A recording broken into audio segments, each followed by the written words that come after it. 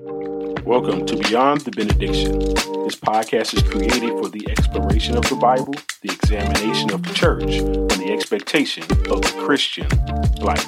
We will cover topics that will both challenge and encourage you and help us to live lives dedicated to our Lord and Savior, Jesus Christ. Here's your host, Kevin Toomer.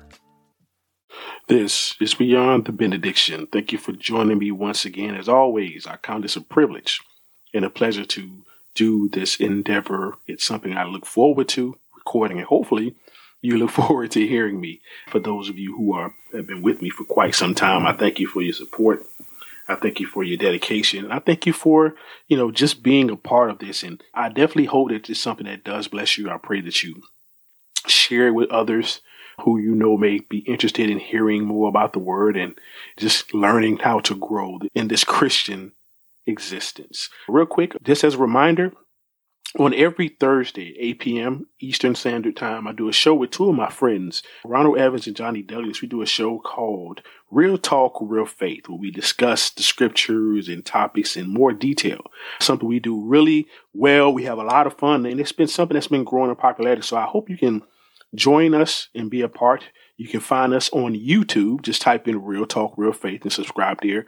And we're also on Facebook. So check us out again every Thursday at 8 p.m. Eastern Standard Time. All right, so let's get into this week's episode, part 2 of my series, God's Greatest Gifts. This week's topic is Mercy, Mercy Me. Sounds a lot like that Marvin Gaye song, right? I'm a big Marvin Gaye fan, by the way. That's just as an aside. But mercy, mercy me.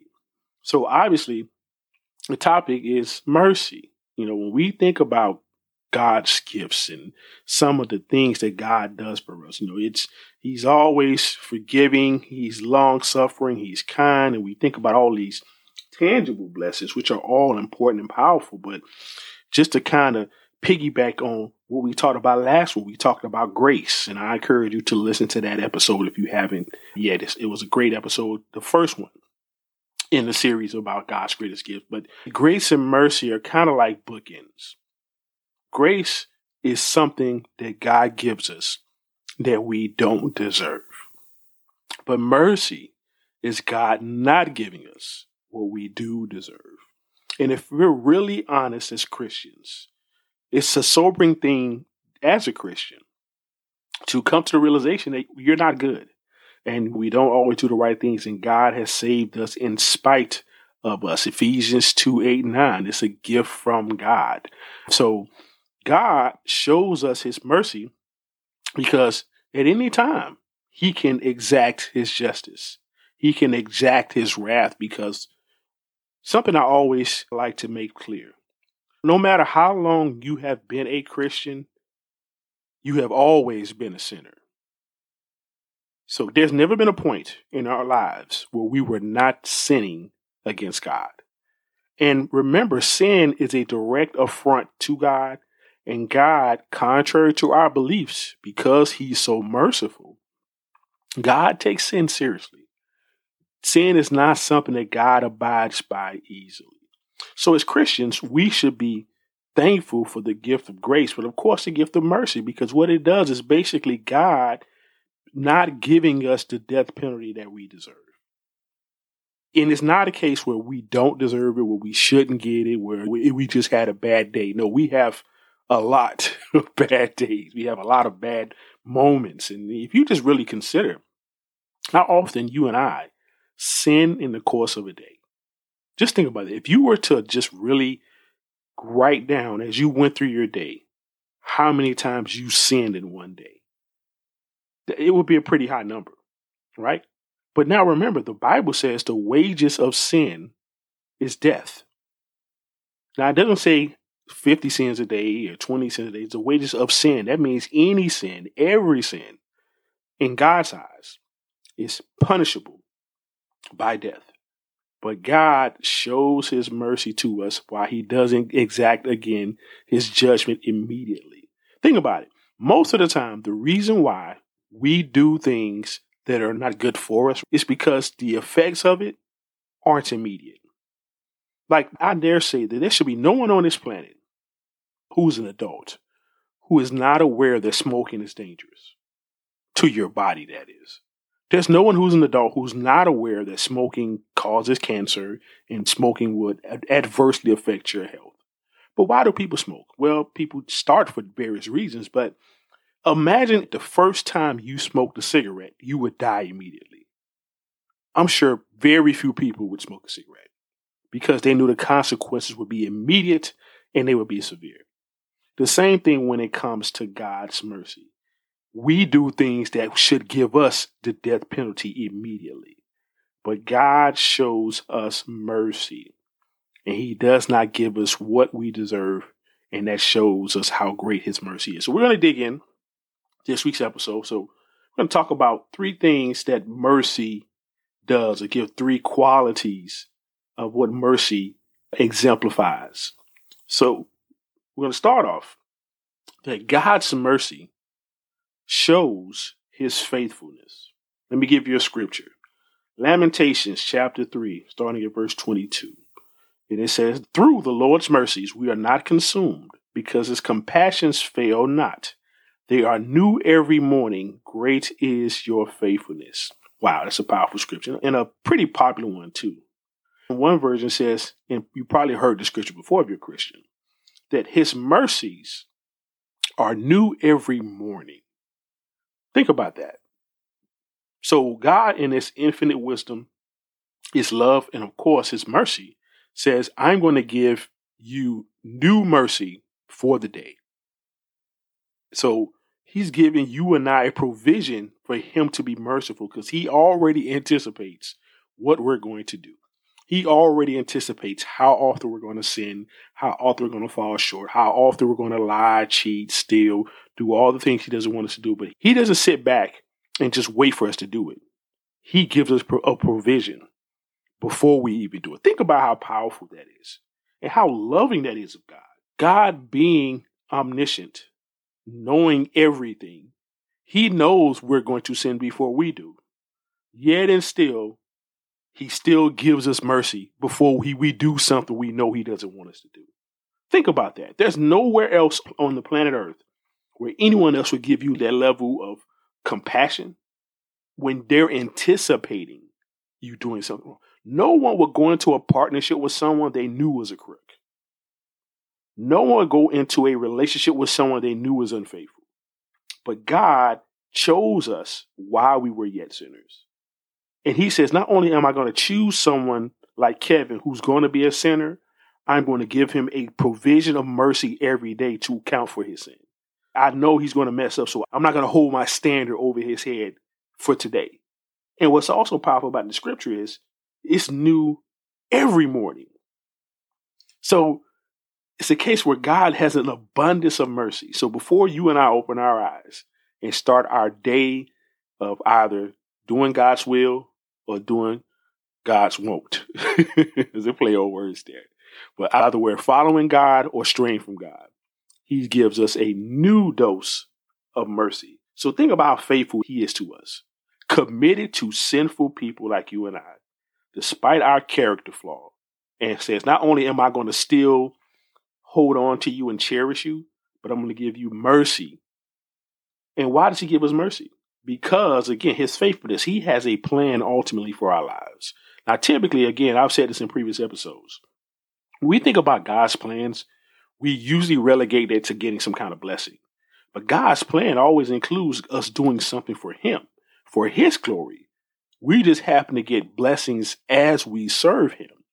But the blessing is not necessarily to us. It's the fact that he's chosen us, the fact that he uses us. That in itself is the blessing.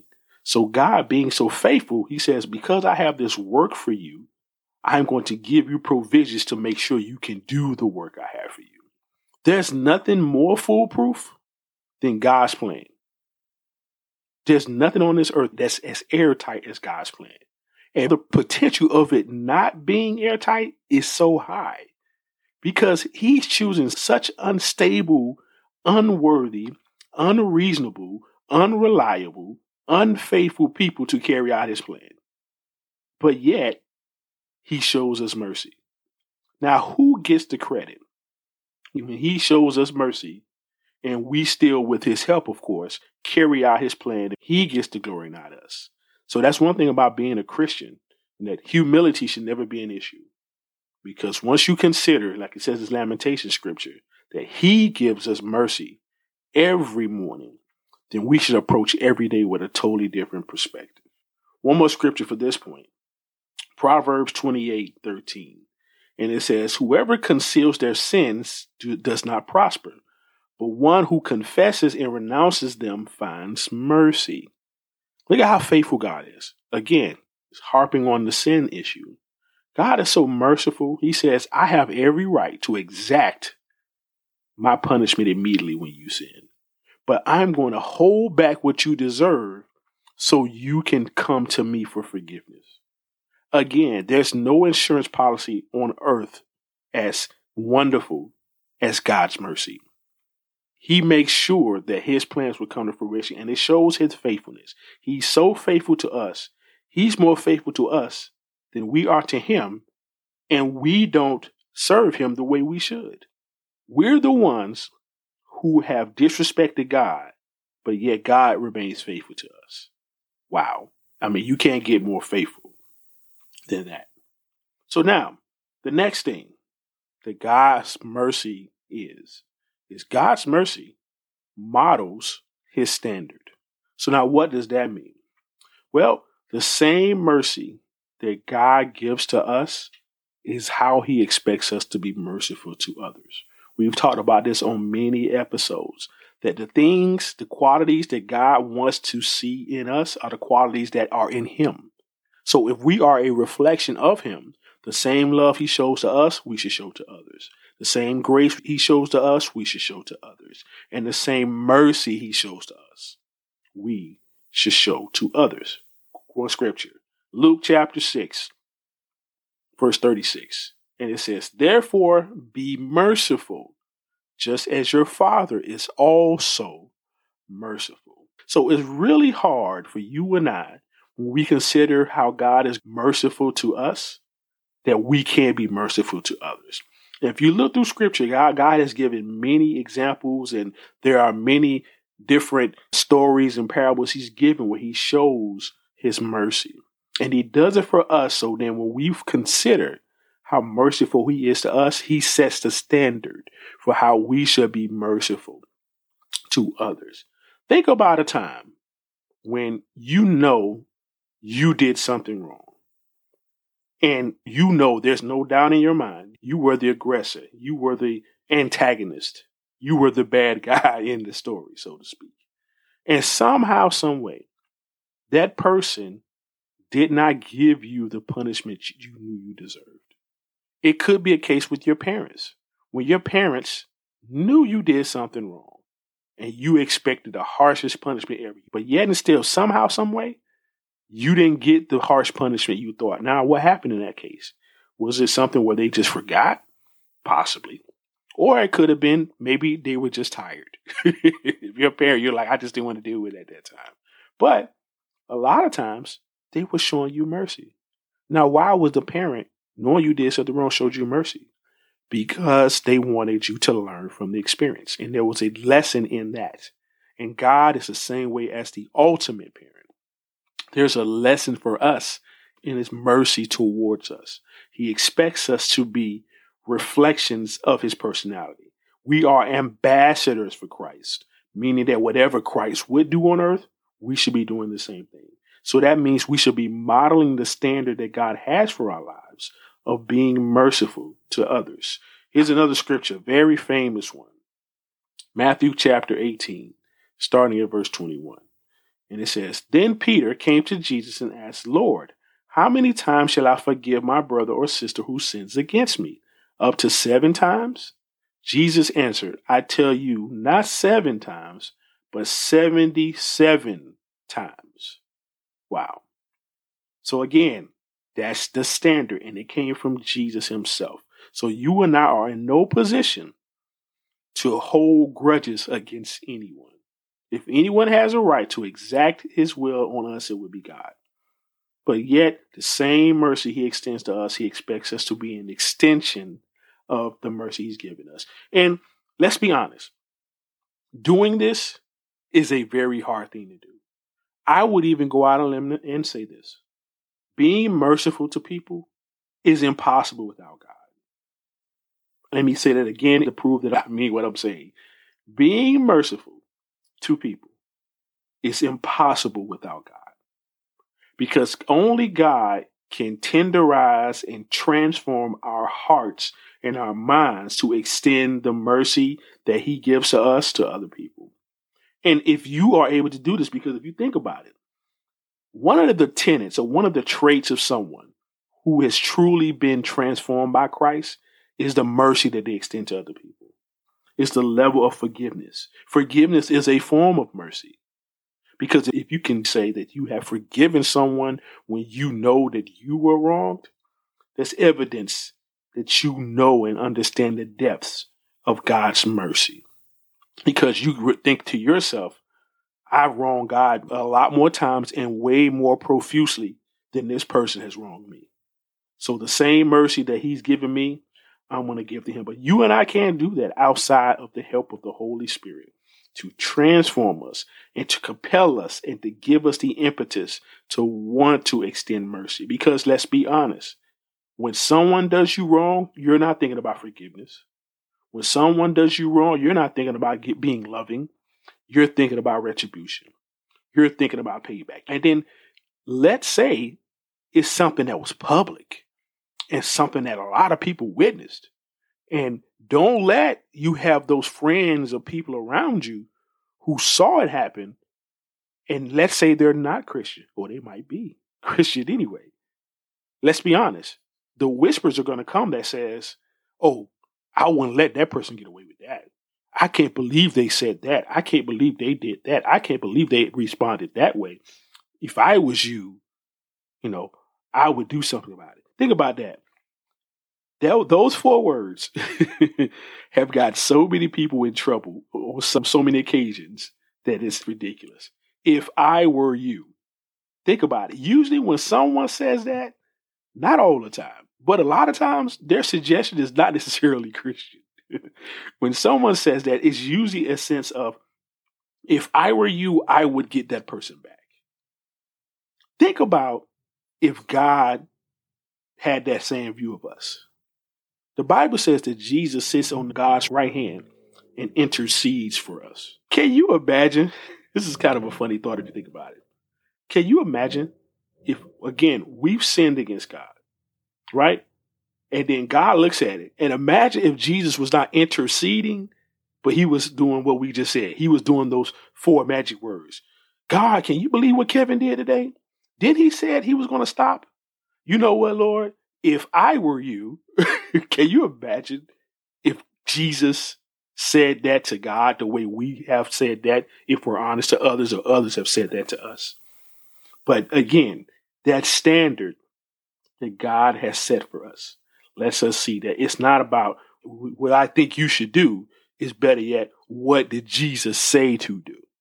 So he himself has modeled the standard. If there's anyone who shows mercy and knows how to model, of course, it's Jesus himself. So the mercy of God models the standard that he has for you and I. Last point for this episode. This is arguably the most powerful thing that mercy does for us. God's mercy prepares our salvation. Now, how does it prepare our salvation? Well, we kind of just alluded to it a few minutes ago. When God is merciful to us, like the scripture said, he gives us time to come to him for forgiveness. That also applies when it comes to our salvation. The Bible says while we were yet sinners, Christ died for us. The Bible also says that in his forbearance, God waited for us to come to him and left the previous sins committed unpunished.